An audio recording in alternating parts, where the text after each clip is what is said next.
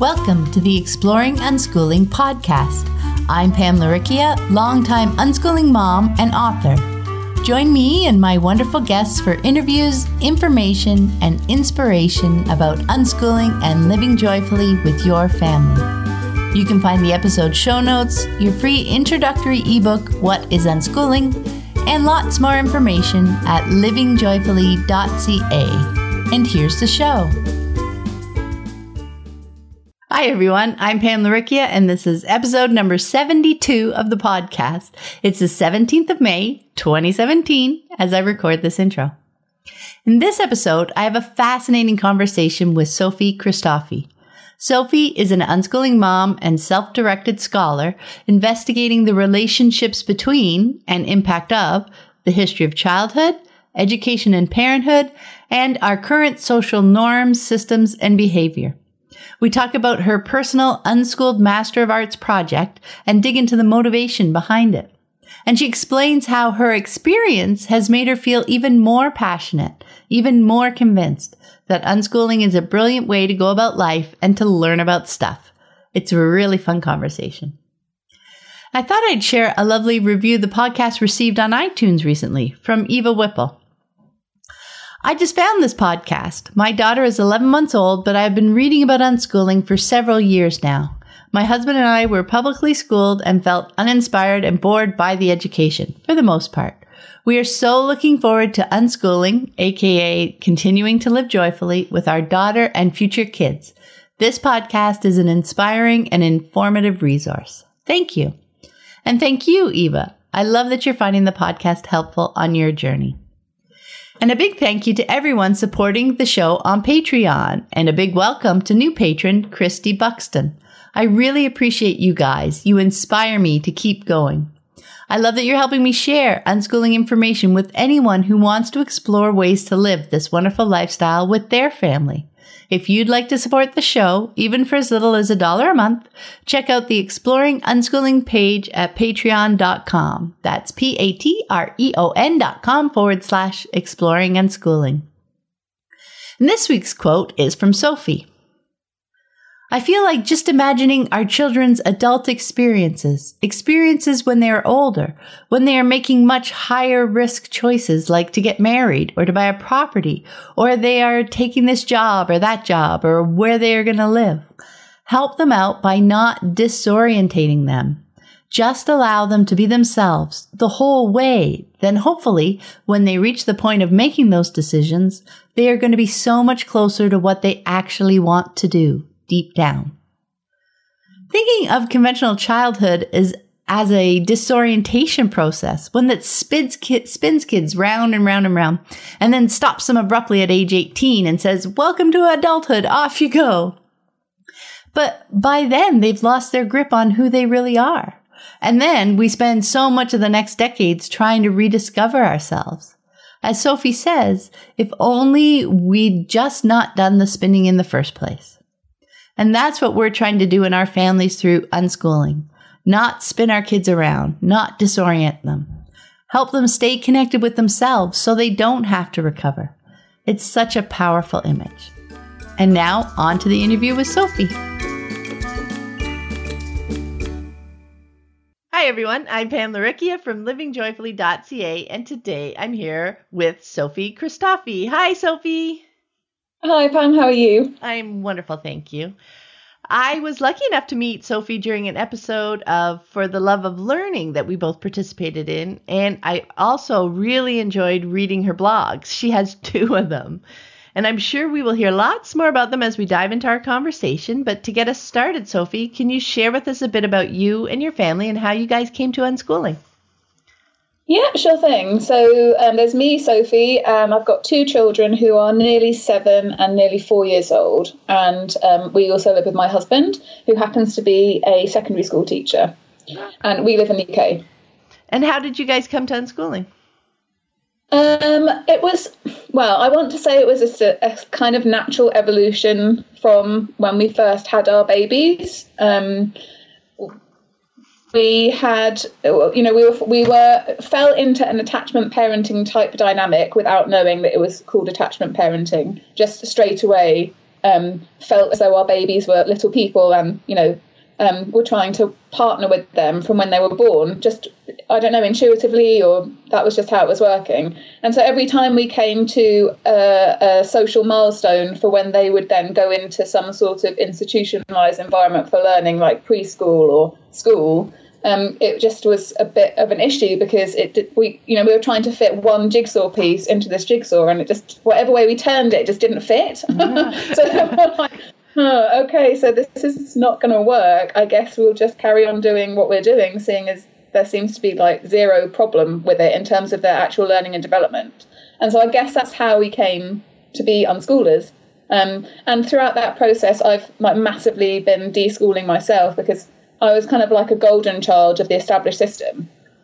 And up until then, my lens on mainstream education and on school was very positive, because that had been my personal experience of it. And so I've had to do a lot of work, rewiring my brain and stepping back and getting this much bigger picture of how the whole thing works, in order to be able to understand what we actually wanted to do. And so it's been a really interesting. For the children, it's completely fine, like it's normal. They're just, you're born ready. I was saying that. It's the adults that have got the problems. So I'm like working on my problems. I help other parents with that too. Yeah, I find it was so interesting, because I too, I did well at school and through university, and it was an enjoyable experience for me. So to start questioning it when I saw that it didn't mesh well for my kids, it was really eye-opening, wasn't it? There's this whole new set of questions and things to ponder. And yeah, I find that moving to unschooling was so much more about my deschooling and my work than, even though my kids went to school for a while, because I didn't know that they legally didn't have to. They took to it so fast versus myself. I had a lot of questions to go through, right? Yeah, and I'm like a third generation educationalist. So my grandfather was a head teacher. My parents have both been teachers. My husband's a teacher. I mean, our family is just full of the education system. Really. Yeah. But I think because, in our society, if you're the type of person that wants to support the development of other people and you want to share your passions, then you're naturally going to gravitate towards the word teacher. And in terms of how things are now, the option for that is within schools. And I think a lot of people find themselves in that setting and then realise that, there are ways that it's somewhat, they can't do the job they want to do, even within the current setup. So I think that the lucky thing that we've experienced is because we've been able to look outside the existing constructs for an education and really observe our children as their development has unfolded, it kind of opens up your mind to this idea, well, actually, like, school is one setting for this process, and it's not the only one, and it's not necessarily the one that is most efficient or, it supports people's well-being and all the rest of it. So, yeah, it's like, I find it like a Rubik's Cube to, like, figure out this whole thing, really. Yeah. Oh, I love that image. Yeah, that's true.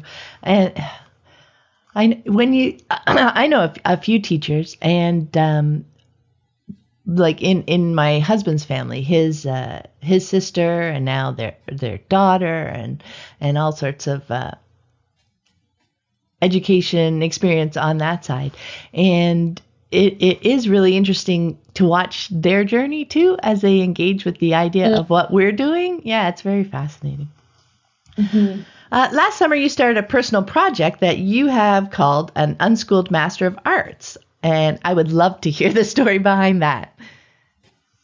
So last year, for about the last 10 years, I would say, I've been informally researching and exploring subjects around childhood, parenting culture, children's rights, education, and, all of it, that what happens after you're born before you get called an adult, that kind of thing. Mm-hmm.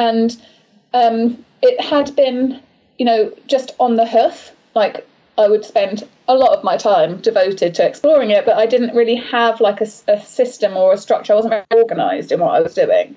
So although I felt as though I was becoming like much more knowledgeable about it and I was understanding things better, I just felt as though it would help me to like put that into some sort of structure which made it way, way, way more tangible, and just to do it in a more organised way so that I could just see what I was working with a bit better rather than it just being scattered. And so I thought, well, maybe I should do a postgraduate thing, in it, if that exists. So I went to have a look to see if it did exist, because, the subjects that we're talking about are emerging subjects, really. Yeah. They're not well established in academic circles. So I wasn't even sure if there was such a thing as a course on children's rights and education, or parenthood. Like, does that exist out there? So I had a look, and I did find a course in London at one of the universities in London, and it was called something like Children's Rights and Education, and it looked really good. Like, it was pretty close to what I wanted to be learning about. And so I thought, I know, this seems to have solved my problem. I'll just sign up to this, and I can access on the train, and it will be fine. But then I was like, well, it's £12,000. Yeah. Like, that we definitely don't have. Like, so it was like, it's £12,000 worth of probably debt. And also it's train journeys that I really can't afford to do. So that's like more problems that I was creating. That in a way, the course that was offered solved some of my problems, but it just created a whole bunch of other problems. It was going to make me more stressed because I'd have to make sure I didn't miss any classes. I would have deadlines that were beyond my control.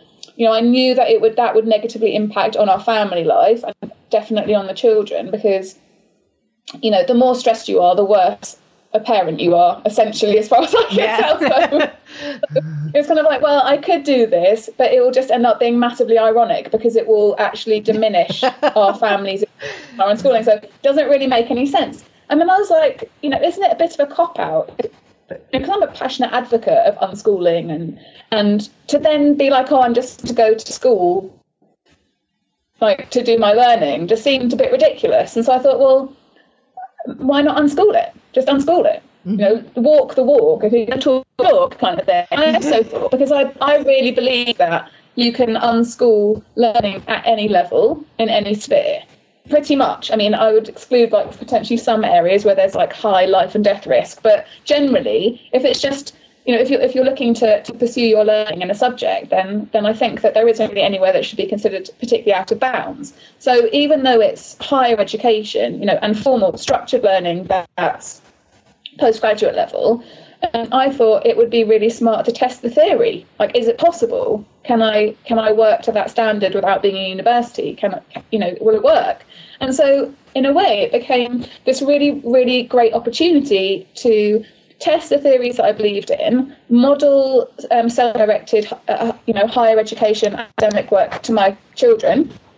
So I think that as unschoolers, it helps us. It helps our families out if we're modelling what we think is cool. And I just thought that it made sense to just go for it and try. So last summer, I started the blog, and I wanted also to make it really accessible, because one of the reasons that I was doing it in this way was for financial reasons. I just wanted to have, create a space that could potentially inspire other people who also face that barrier, that they could also pursue their own higher learning, academic learning, without having to get thousands of pounds worth into debt, basically, that they could just take ownership of it and do it themselves. And I felt like the most useful way to do that would just be to be totally transparent in what I was doing. So I blog everything. Like, I blogged all my notes, my working notes as I go along. My whole process is just in the blog. I mean, it's worked out really well so far. I mean, I'm really happy with it. The thing is, one of the main reasons, as I mentioned, that I'm doing it is because my time is really in demand, and I've got commitments with my family that can't really be compromised on. So I knew I needed something that was going to be really flexible and could fit into the gaps. And the beauty of doing your own master's program is that you can leave it, and it can just sit there. Right now it's been hanging out for a while because I've been really caught up in other stuff. and it's just waiting until I've got the time to come back to it again. And that doesn't matter. Like, makes zero difference. I'm not trying to finish it at any fixed point in the future. I'll just carry on it until I'm done with it. You know, when I've reached that point where I feel like I've done enough. And, you know, the other brilliant thing about it is that while the course that I discovered that was available at a university in London was really good, I would say probably 2/3 of it were covering things I really wanted to look at. But there was definitely a third of the curriculum that I just knew wasn't really relevant for what I need. And the beauty of unschooling it is that you can create a really agile curriculum for yourself, and you can just, you know, do what you need to do as it unfolds and explore where you need to explore and answer your own questions as you go along. So at the point when I started, I didn't have a finalised plan for what I was going to be studying. You know, I didn't have like a book list that was conclusive and everything. I said right in the start of writing it that was going to be an evolving process. And just having that flexibility and agility means that I'm using my time to learn the things I actually need and want to learn. I mean, it's just exactly like we think of the benefits of being, you know, the benefits of unschooling at a different life stage, perhaps, or at a different level of learning. You just see the same thing. And by me doing it myself, I'm really feeling that. I'm experiencing what does it feel like to learn under your own self-direction. And I have to say that without a doubt, it's a far, far, far superior experience of learning than anything I did in a formal institution. Like, it doesn't even compare.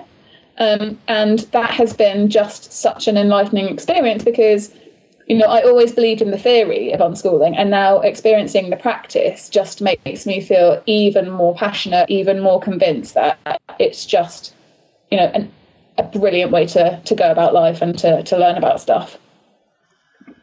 I love that whole project. I mean, it makes so much sense. I got goosebumps when you're talking about that. Because, yeah, exactly, right? I just love it. It is profound. It's a profound experience to self-direct your own academic study at this level. It really is. I can't, you know, that's just, you know, it's just a brilliant experience. It really is. Oh, I can just imagine. Yeah. Because you have total control.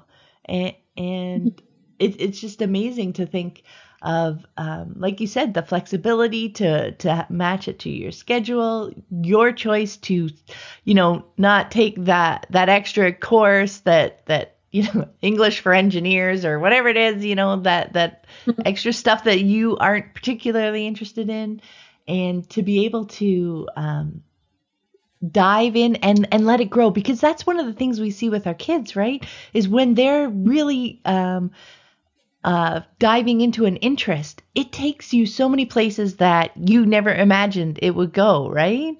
So to have that flexibility to follow it, and how it meshes with what your next question is, it's yeah. I love that word, profound. It's such personal way of learning, right? Yeah, and I would say it's also a really accelerated way to de-school, because while you're going through it, it shines a light on schooled behaviours and schooled beliefs and school biases that I had been completely oblivious of prior to doing it. Wow. You know, you think that you're schooling in one way, but by doing this, it just, you know, things like I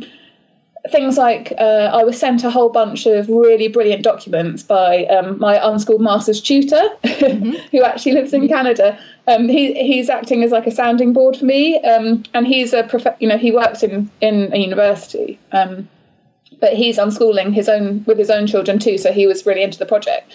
But as soon as it landed in my inbox, immediately I started to feel like a panic feeling. And I was like, he's expecting me to read everything. Oh, my God, if I don't read everything, he's going to think I'm like ridiculous and this whole thing is pointless and meaningless. And, you know, I just became like really overwhelmed. And I could see it straight away. That was a schooled reaction. Yeah. That was what I experienced at university or at school. You know, at university, I used to pick, which essay shall I do? I'll do the one with the shortest reading list because that means less work. Right. So I was just I hadn't even thought about that experience, but then I started to think about it after my panic had subsided. And I was like, no, like, hang on a minute. He sent it to me, so I have like the opportunity to use it if I want.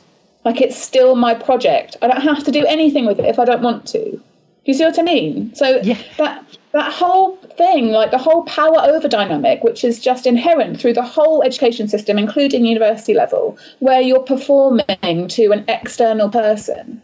You know, I felt that feeling again, and I had to, you know, do a bit of rewiring and practice. Like, no, like, it's my thing. You know? I'm answerable to myself. It's okay. Like, and then I emailed him afterwards and said, I have to tell you, I felt so panicked when you sent that through to me. I'm so grateful, because I know you're trying to help me, but I just thought you would have an expectation about what I did with it. And that if I didn't meet that expectation, then it would undermine me, and it would make, you know, it would just diminish me in some way in your eyes. And he emailed back and said, I just sent you that much because I wanted you to have a choice. Like, maybe you'll use like 3 or 4 bits. Like, I really don't care. Like, go for it. You're doing great. I was like, you know. So it's just all these little things like that. As you go along through it, you feel like a fear that you've written something that's rubbish, or you feel you start to worry about things, and you realise it's not true. It's just the schooled mindset that you've internalised. So I think that again has been an invaluable part for me. It's helped me to back off my kids. You know, it's helped me to realise that I don't need to do some things around their learning, or what the impact is of doing them, you know, on their experience of what they're doing. Mm-hmm. Yeah, we have learned to so willingly kind of give up our power. Like you mentioned that as the power over, and to feel expectations from everyone around us, right? Because that's what we have learned, that you know, that relationship between most other people in our lives is all built around expectation, right? We grew up with expectations from our parents. We had expectations from teachers. You know, every adult had a lot of expectations on top of us. And I imagine I would have had the same reaction if that thing showed up on me. So I read your blog post as you were working through that, and I thought it was really fascinating, because I could imagine having exactly the same reaction at first, but then you have to do the work to move through it, right? And place it in our own context, right? That's so hard. Yeah. Yep. It's just, you know, it's addressing that feeling that someone other than us knows what's right or wrong and what's good or bad. Mm-hmm. You know, that someone else has this authority and this opinion. And don't get me wrong, like, I definitely respect and really value the opinions of other people. It's not about just denying that anyone has anything meaningful to say to you, but it's also about, you know, taking ownership of your own art, your own stuff, and just saying, well, actually, you know, for where I'm at right now, like, this is what I'm doing. This is what I can do. This is what's the best that I'm doing right now. And that's actually enough for right now. And it's a process. So, yeah. Oh, and plus, it's how noticing how we also think people have expectations of us, that they, you know, he really didn't have the expectation on you that you would use that. And so often, if we take that next step, rather than just taking in the burden that we think other people are trying to hand to us, that they maybe aren't handing it as much as we think, right? We kind of jump to the worst in so much. Yeah, definitely. Yeah. You are working your way through Module 1, which is the history of childhood. And I find the distinction that you had mentioned earlier between children and childhood really interesting, because with unschooling, we're focused on children's lives and parenting and that day-to-day stuff, whereas the concept of childhood is tightly woven into societal systems. So I was wondering what your thoughts were around that distinction. I'd love to hear you talk about that. Yeah, sure. So essentially, like, children or a child is like a state of being. It's a season of life. Whereas childhood is the environment in which a child or children exist. Mm-hmm. And the childhood bit is socially constructed. And it's shifted and changed like over the centuries, and depending on where you are in the world, it can look completely different. So what I think is interesting is to imagine like how those two things sort of relate to each other, because essentially like the nature of being a child hasn't really changed, very much. Yeah. But how we experience childhood has the potential of like changing. And the problem that we have is that the construct of childhood has happened in the midst of different prejudices, biases, beliefs about what it means to be a child. And that is very, very similar to how women have experienced their lives over the past centuries and thousands of years. And what it boils down to is that we live in this patriarchal structure of power dynamic. And that can be seen in, on a national level through how government works. It can be seen through how institutions like schools are structured. And it can also be seen on the level of how families are structured. And patriarchal systems are dependent on people holding certain beliefs about why they aren't allowed power and why they should see someone else as a legitimate authority over them. So, over the centuries, there have been lots of different explanations through science, philosophy, religion, any discipline you want really, that have justified children being essentially at the mercy of power of their father originally, and now I would just say parents, because there's been a bit of a gender shift where now mothers can also access that like position of power that was once only held for fathers. Mm-hmm. And that is just that those beliefs that have made that system work and maintain and perpetuate have totally warped not only our beliefs and ideas about the state of being a child, but also how we've gone about constructing childhood around that. So, yeah, it's interesting. I mean, the thing that I find really, really useful about distinguishing between being a child and the identity of being a child and childhood is that once you understand that childhood is a construct, you also can understand that it can be deconstructed and reconstructed. Mm-hmm. So it's only a fixed thing if we continue to participate in the construct and if we carry on holding the beliefs that inform that construct in existing. So if we move our beliefs, if we challenge our biases about children, then we can reconstruct. And essentially, I think that's what unschooling families are doing.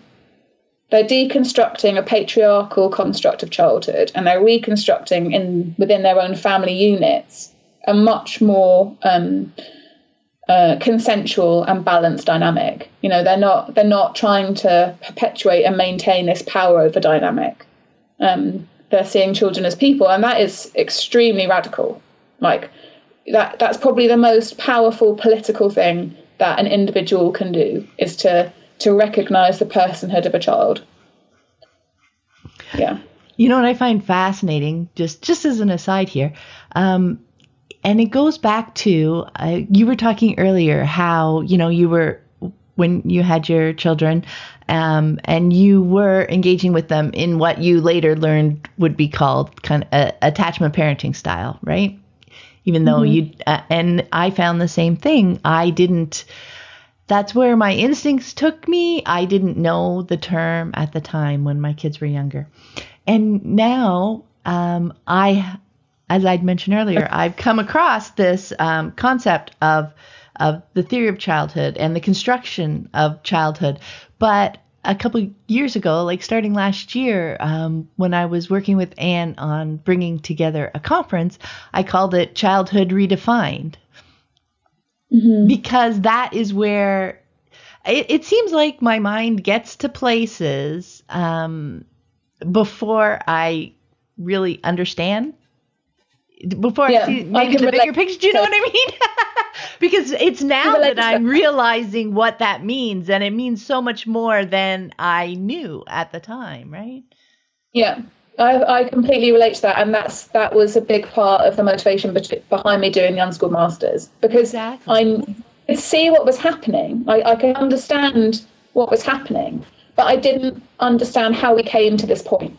Mm-hmm. And so for me, history is just understanding about what has happened before, like what happened to lead this into this, into this. And when you look at the history behind all of this, it's absolutely fascinating. And we're talking about 4,000 years worth of like perpetuated habits and behaviours that, you know, are kind of detrimental actually to everyone and to the planet that we live on. You know, it's just interesting, and I find it helps to understand, because, you know, one of the things that I think can be a barrier to this progress is that people feel like they're doing it right, but because it's so contrasting to the majority, it starts to make them experience other negative things. Like they feel anxiety, they feel depressed, they feel stressed, they maybe feel angry because it's so hard, because none of our systems are set up to accommodate and support this new paradigm. And to me, if you understand like why we're at where we're at, not only does it help you to empathize with people that are not on the same path as you, and to let that go, you know, not just to accept it and be like, okay, that's cool, you know, they're where they're at and I'm where I'm at, probably for these reasons, and that doesn't make what I'm doing, just because what I'm doing isn't what the majority are doing, it doesn't diminish in any way the meaningfulness of what I'm doing. And I think that's encouraging. Oh, I love that point, that it helps you better understand other people, because once you start looking at the history of it, you can see how those ideas have come around, and yes, you can better understand and empathize with how they've come to the choices that they've made. And exactly, it doesn't diminish our choices either.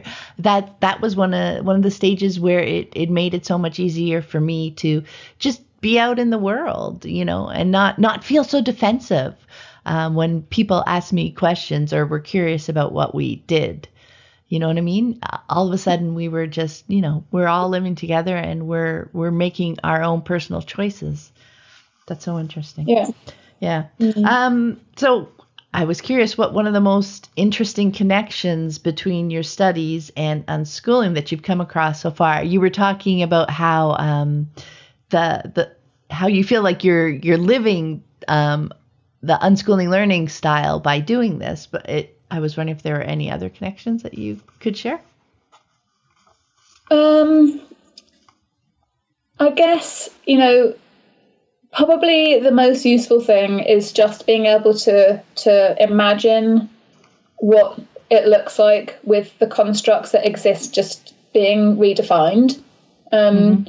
I mean, it's easy to get sort of trapped in this battle where you feel like the way to deal with the things that are there that you don't think are serving people well is to kind of like go for them, you know, like we've got to take down the schools or whatever it is. You know, I can been in that place. I've like felt that feeling where you just feel like someone's got to stop it, you know.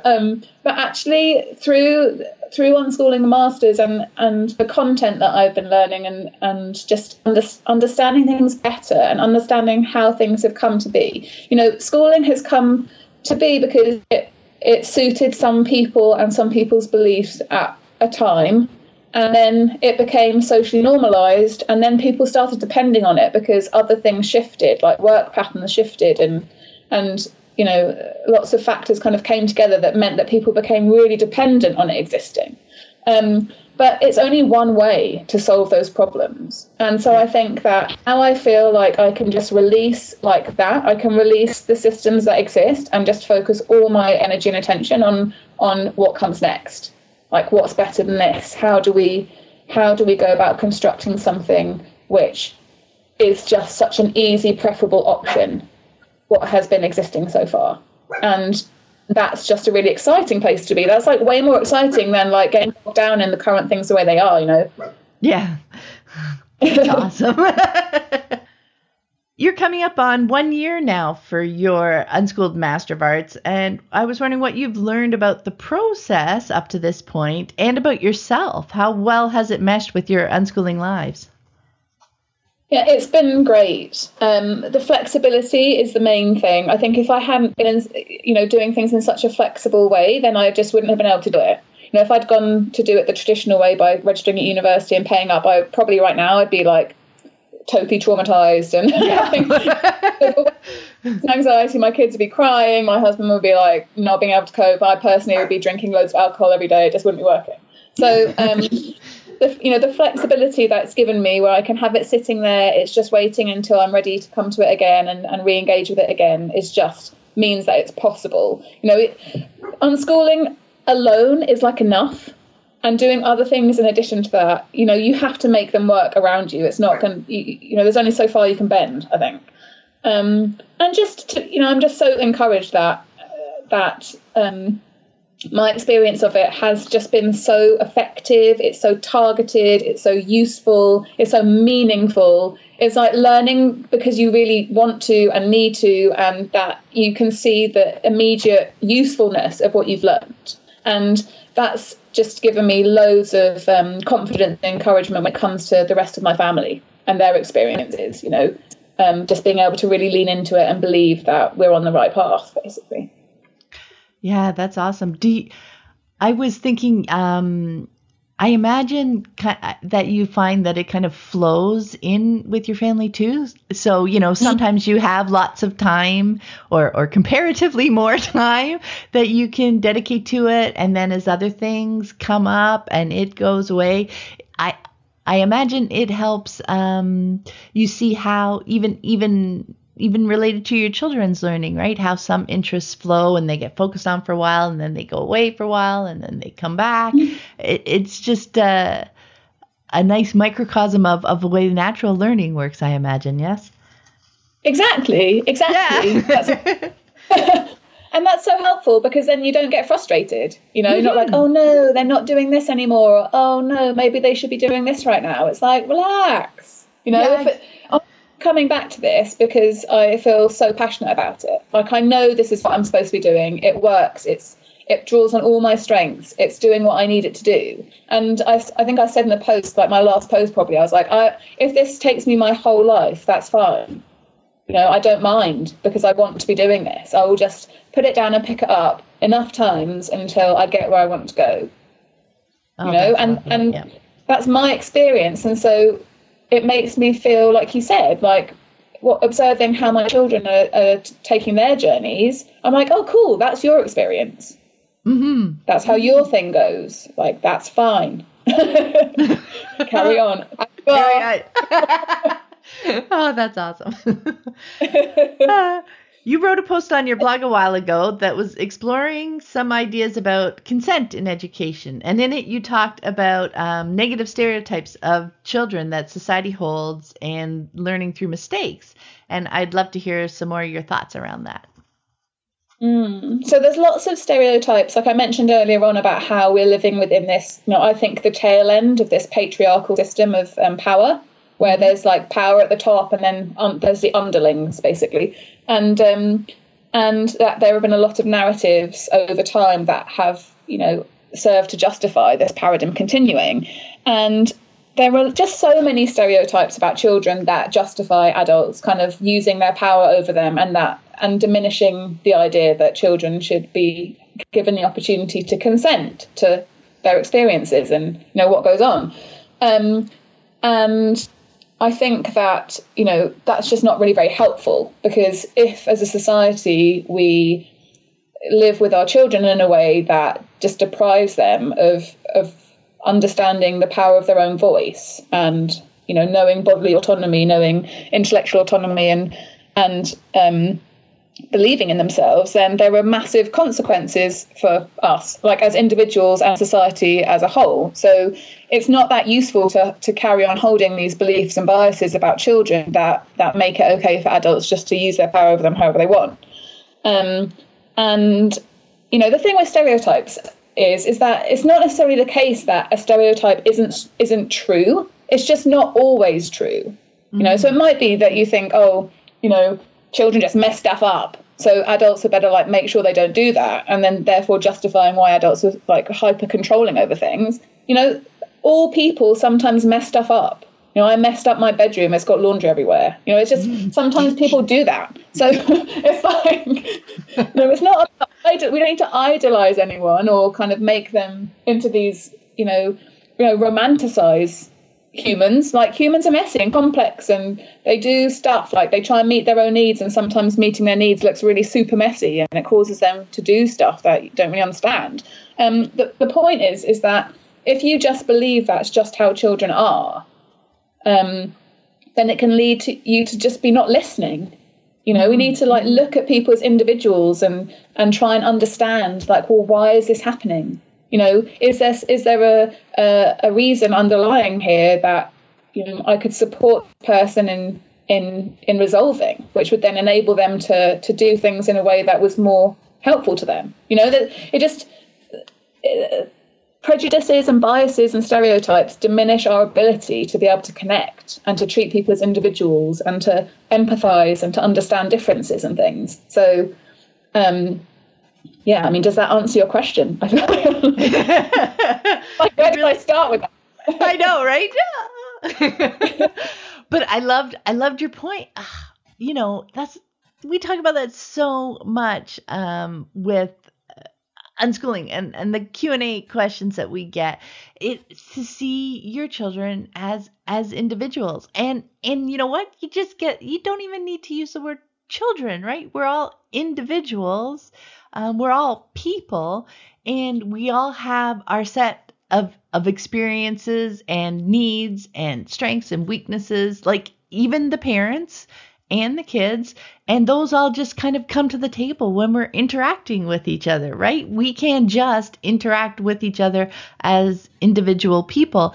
And the beauty of that is once you've dropped that lens of stereotypes, or here we're back to expectations, the way you expect kids to be, those stereotypes, right? Once you get rid of those and see them, that's, I think, a huge step in realizing how capable they are. I know Carlo Ricci is a professor in alternative education here in Toronto as well, and that's his big takeaway. He loves to talk about how capable children are. And when we're stuck behind all those stereotypes and biases and expectations of children, we have minimized them. We don't see how capable they are, right?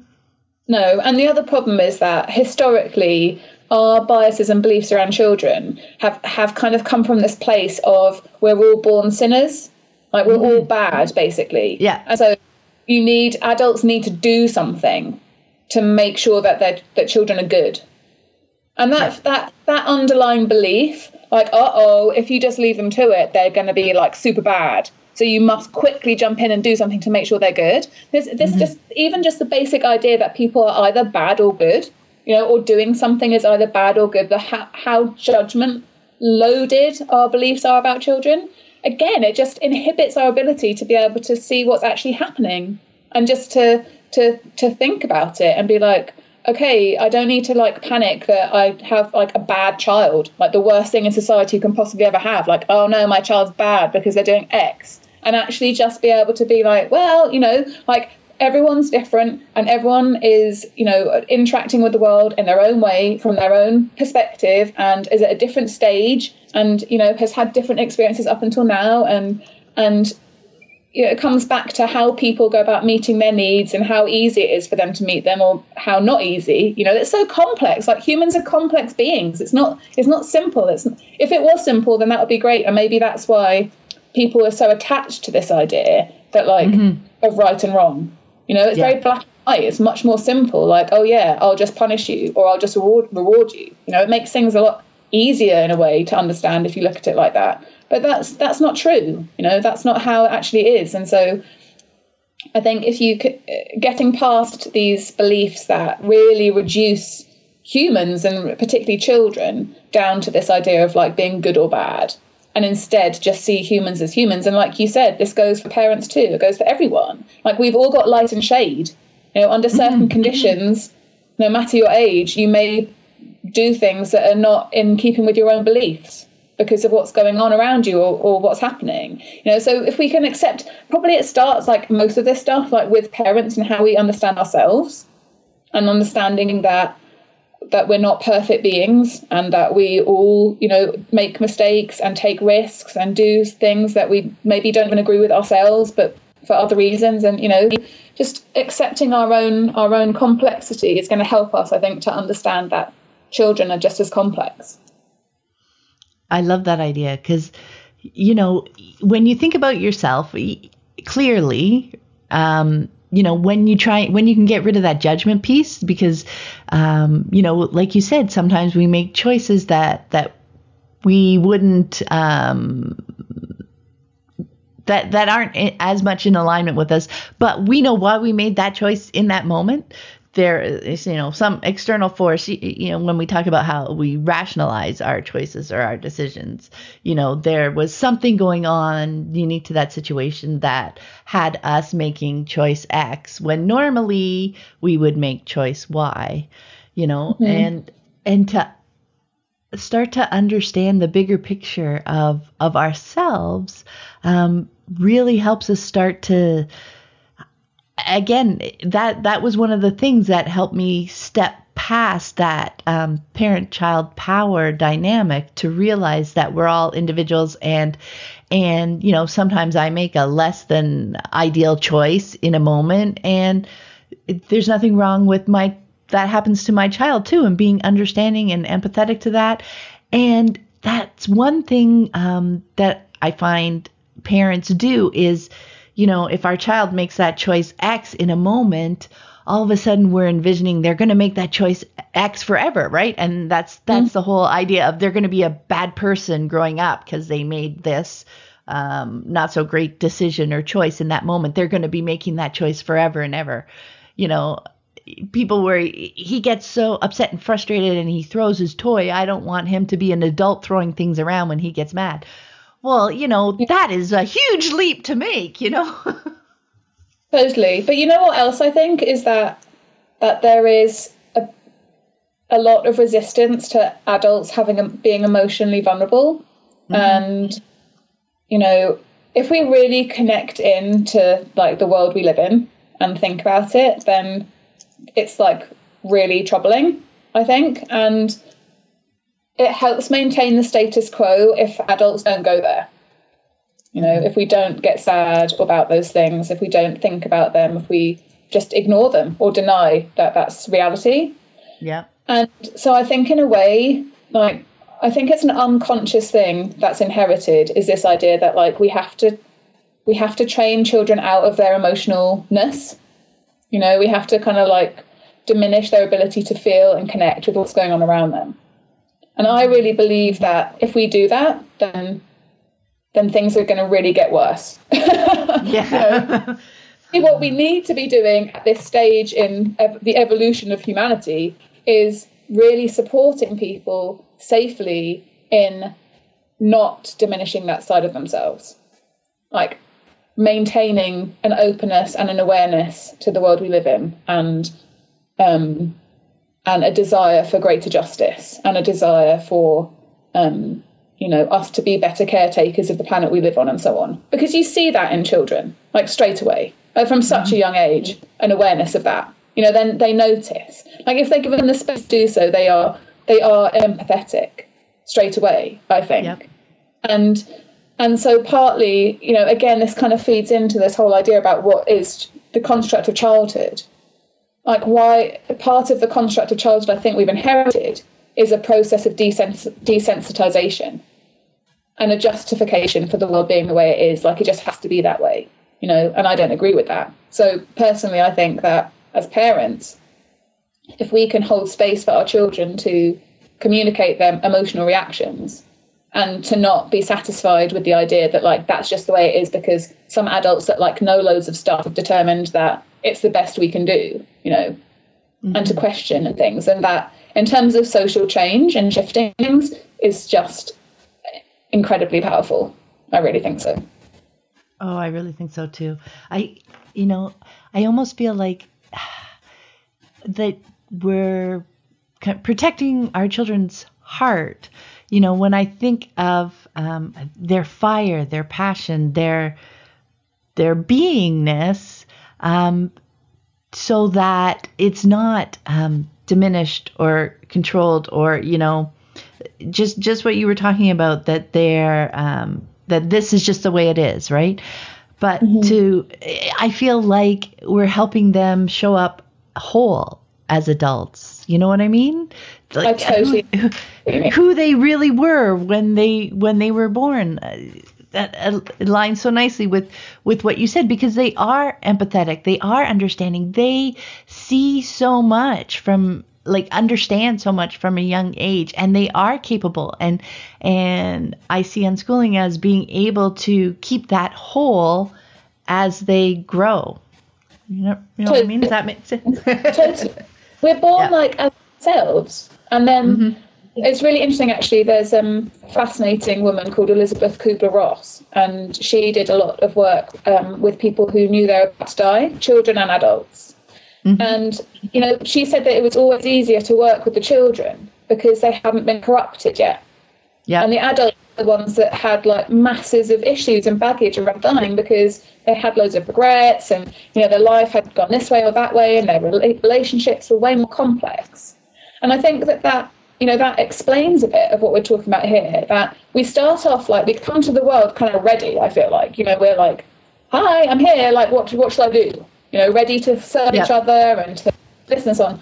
And then throughout the construct of childhood that we have, like at the moment, or the dominating one, just diminishes that. It's like a disorientation process. Like, you kind of get turned and turned and turned, like, until you then get again, like, welcome to adulthood, where you can actually do stuff. And by the time you're there, you've completely, like, lost grip or belief in that original self, like, where am I? And then the self-help industry, like, helps you out by selling you loads of books and, like, opportunities to get back to that place where you were in the first place. It's like, just not done the spinning. You know what I mean? Stop spinning them. I love that image. Stop the spinning. And the thing is that if we enter relationships, like, let's say we enter marriages, we have children, whilst under the conditions of having been spun, and I think this happens so much, you're not entering into those relationships really consensually, or at least you're not entering as your authentic self. So what are you then? You know what I mean? Like, what? Yep. Then it's a few years down the line where I think people struggle. Like, it's hard to maintain being distant from yourself. People want to be themselves. It's like a really strong need. And if you then discover that the self that you are just isn't really compatible with the decisions that you've made, then you hit problems. You think, well, I don't really fit here. This isn't really what I actually, the thing that works for me, like the real me, And so personally, I feel like for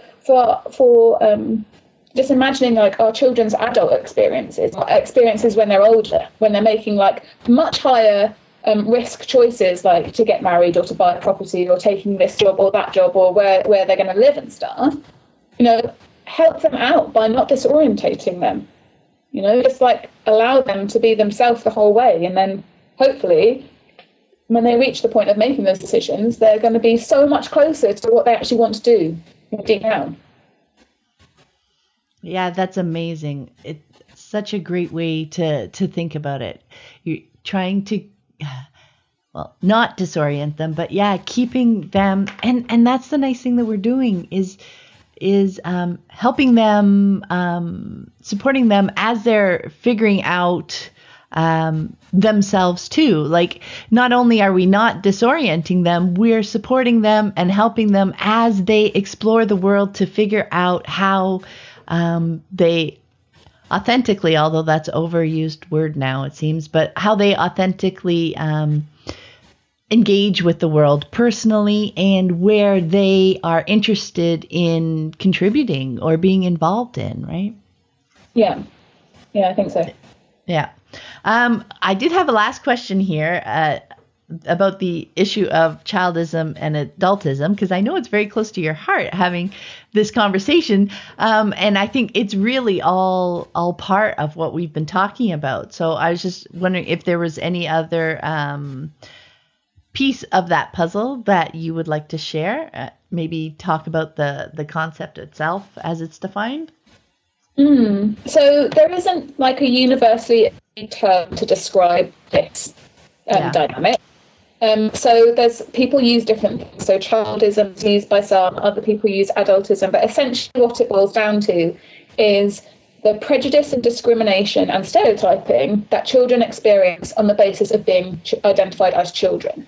So, it's the equivalent for children that you would use racism to describe discrimination and prejudice and stereotyping based on race, or sexism based on gender identity. So it's just highlighting that as an area of inequality, and it's useful. I think it's not widely accepted at all. We're at a point where I think there's a growing awareness of the fact that this prejudice and discrimination exists, because the thing is that historically it's been normalized as being necessary.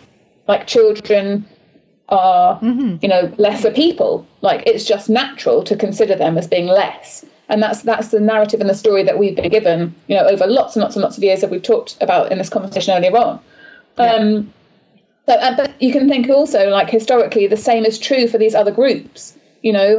Historically, science has told us that Black people are less because, physically and intellectually. And there's been scientific evidence that's been offered to people to prove that. Now, I don't think anyone, or maybe some people, but hopefully not, would still maintain that to be the case. Yeah. But that's underpinned, and has perpetuated racism.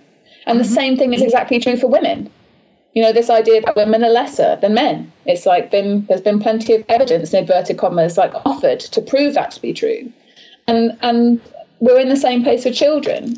People will say that it's just natural for children to be diminished, or that the prejudice is justified. But I don't agree with that at all. So for me, this is, really, when it comes down to it, because of the way that people are treated as children, like our construct of childhood, because of this power over dynamic, that experience of living within the power over dynamic and that being normalized, we kind of internalize that ourselves. So you start to believe, I think, that it's normal for some people to exert their power over others. And it can even be in other people's best interests for some people to overpower them.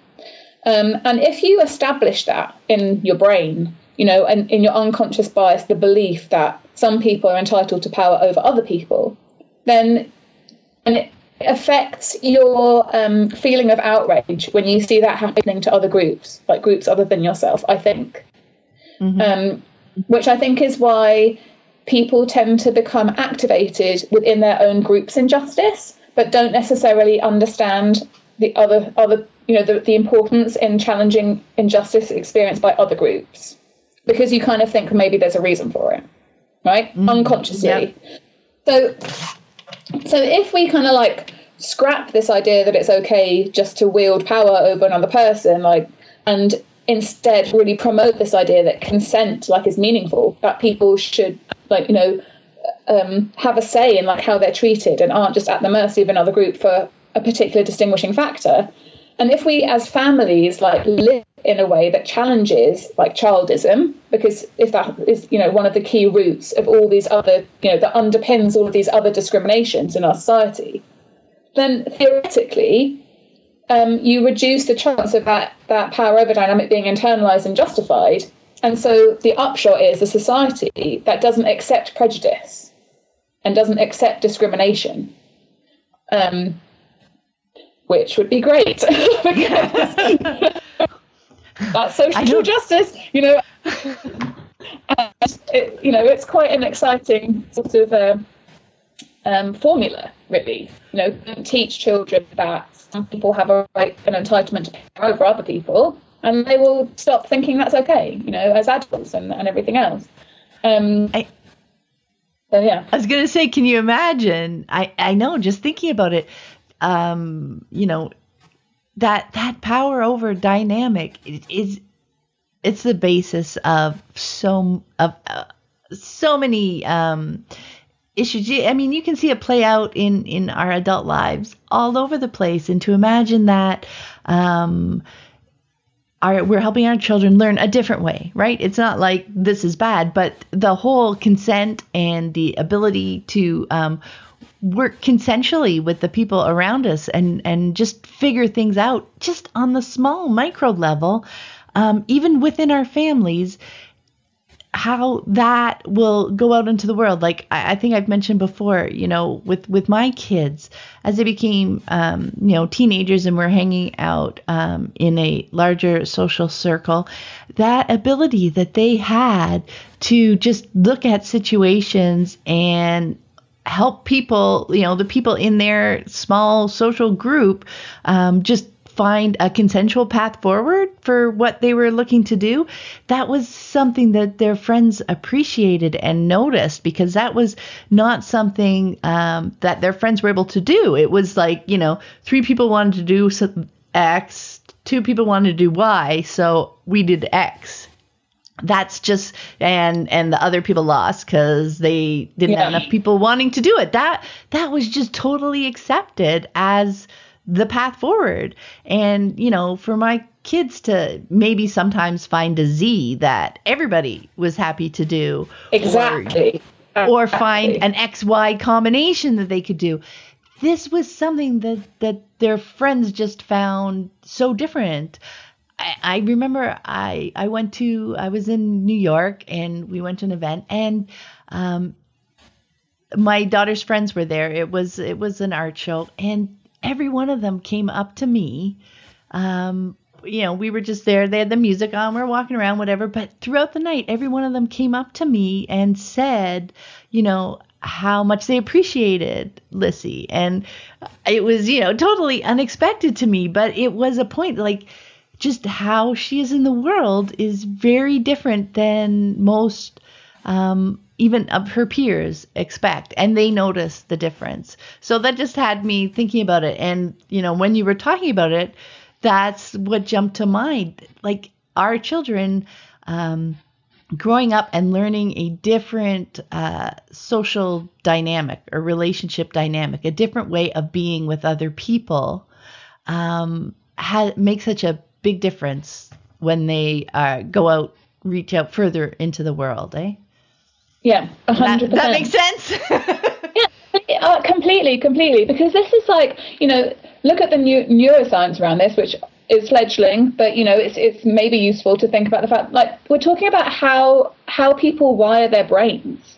It's like what we experience, like, affects how our brains are, like, wired. It's not just what we think, it's like how our bodies work. Our bodies, are working in this new paradigm. Like you were saying with your daughter, she's coming into those spaces as like a new type of person. Like that sounds so dramatic, but it's kind of true, And actually, I think this always just makes me think about environmental issues, because my feeling is that the environmental movement just hasn't worked so far. I think what's happened is that this idea that like everything is going wrong and the planet's like, we have to save it, has just caused more fear. And when there's more fear, people become more authoritarian and they seek authoritarian leadership, right? So it's kind of massively backfired, like getting people scared about global warming and stuff. However, if you take this route, right, and instead you base everything on the ideas of consent and about human rights, children's rights, and so on, you realize straight away that violating and using the environment without consent is a no-no. And obviously the earth like can't speak particularly, can't verbalize like yes or no, but you can imagine, like, if you've got the skill of empathy, if you've experienced empathy and you're able to use your own empathy, then you can think, now, would the ocean consent to be like massively polluted? Probably not. Would and you can extend that, like, would the forest like really want to be deforested, like if it could say itself? No, it wouldn't. So we have to find, like you're saying, what's the XY solution? What's the other solution? What's the consensual solution which doesn't diminish the dignity of anyone involved? Like, how do we find something that everyone can accept? And the potential impact of that shift, we're talking about human evolution here, okay? It's a shift. We're moving out of one paradigm, the power over one. It was useful in the Bronze Age. It's not useful to us anymore. Like, it's detrimental to us now. Everything's changed. It's not working for us anymore. We have to, like, release it. And this process, like, maybe unbeknownst to like loads of unschoolers, I don't know. But this process is part of human evolution. It's what helps us get to that place where things are okay. Yeah. Well, now that I have goosebumps, and we could talk about this forever, but I want to thank you so much for taking the time to speak with me today, Sophie. It was such a lovely conversation. Thank you. Oh, I loved it too, Pam. Thank you so much for reaching out. It was just great to connect with you again. Oh, it was super lovely. Thank you. And before we go, where's the best place for people to connect with you online and if they want to follow your Unschooling Master of Arts blog? Yeah, sure. So I'm on Twitter at scristophy, CHRISTOPHY. It's a bit of an unusually spelled surname. And then my blogs are, I've got www.sophiechristophy.wordpress.com, and my Unschooled Masters can be found at www.unschooledmasters.wordpress.com. I'm on Facebook too, just at Sophie Christophy. Awesome. And I will put links to all that in the show notes. And I would love to wish you a great day. Thank you very much. Too. Thank you. All the best. Thanks for listening. I hope you found it helpful. You might also like the backlist episodes at livingjoyfully.ca/podcast. While you're there, be sure to check out the Tuck Talks. For 6 years, I hosted the Toronto Unschooling Conference. It was an amazing experience, and I loved meeting many wonderful unschooling families. Though I no longer host the conference, the unschooling insights shared by the amazing speakers over the years are timeless. You can listen to all 25 talks for free on my website at livingjoyfully.ca/conference. Until next time, have fun living and learning with your family.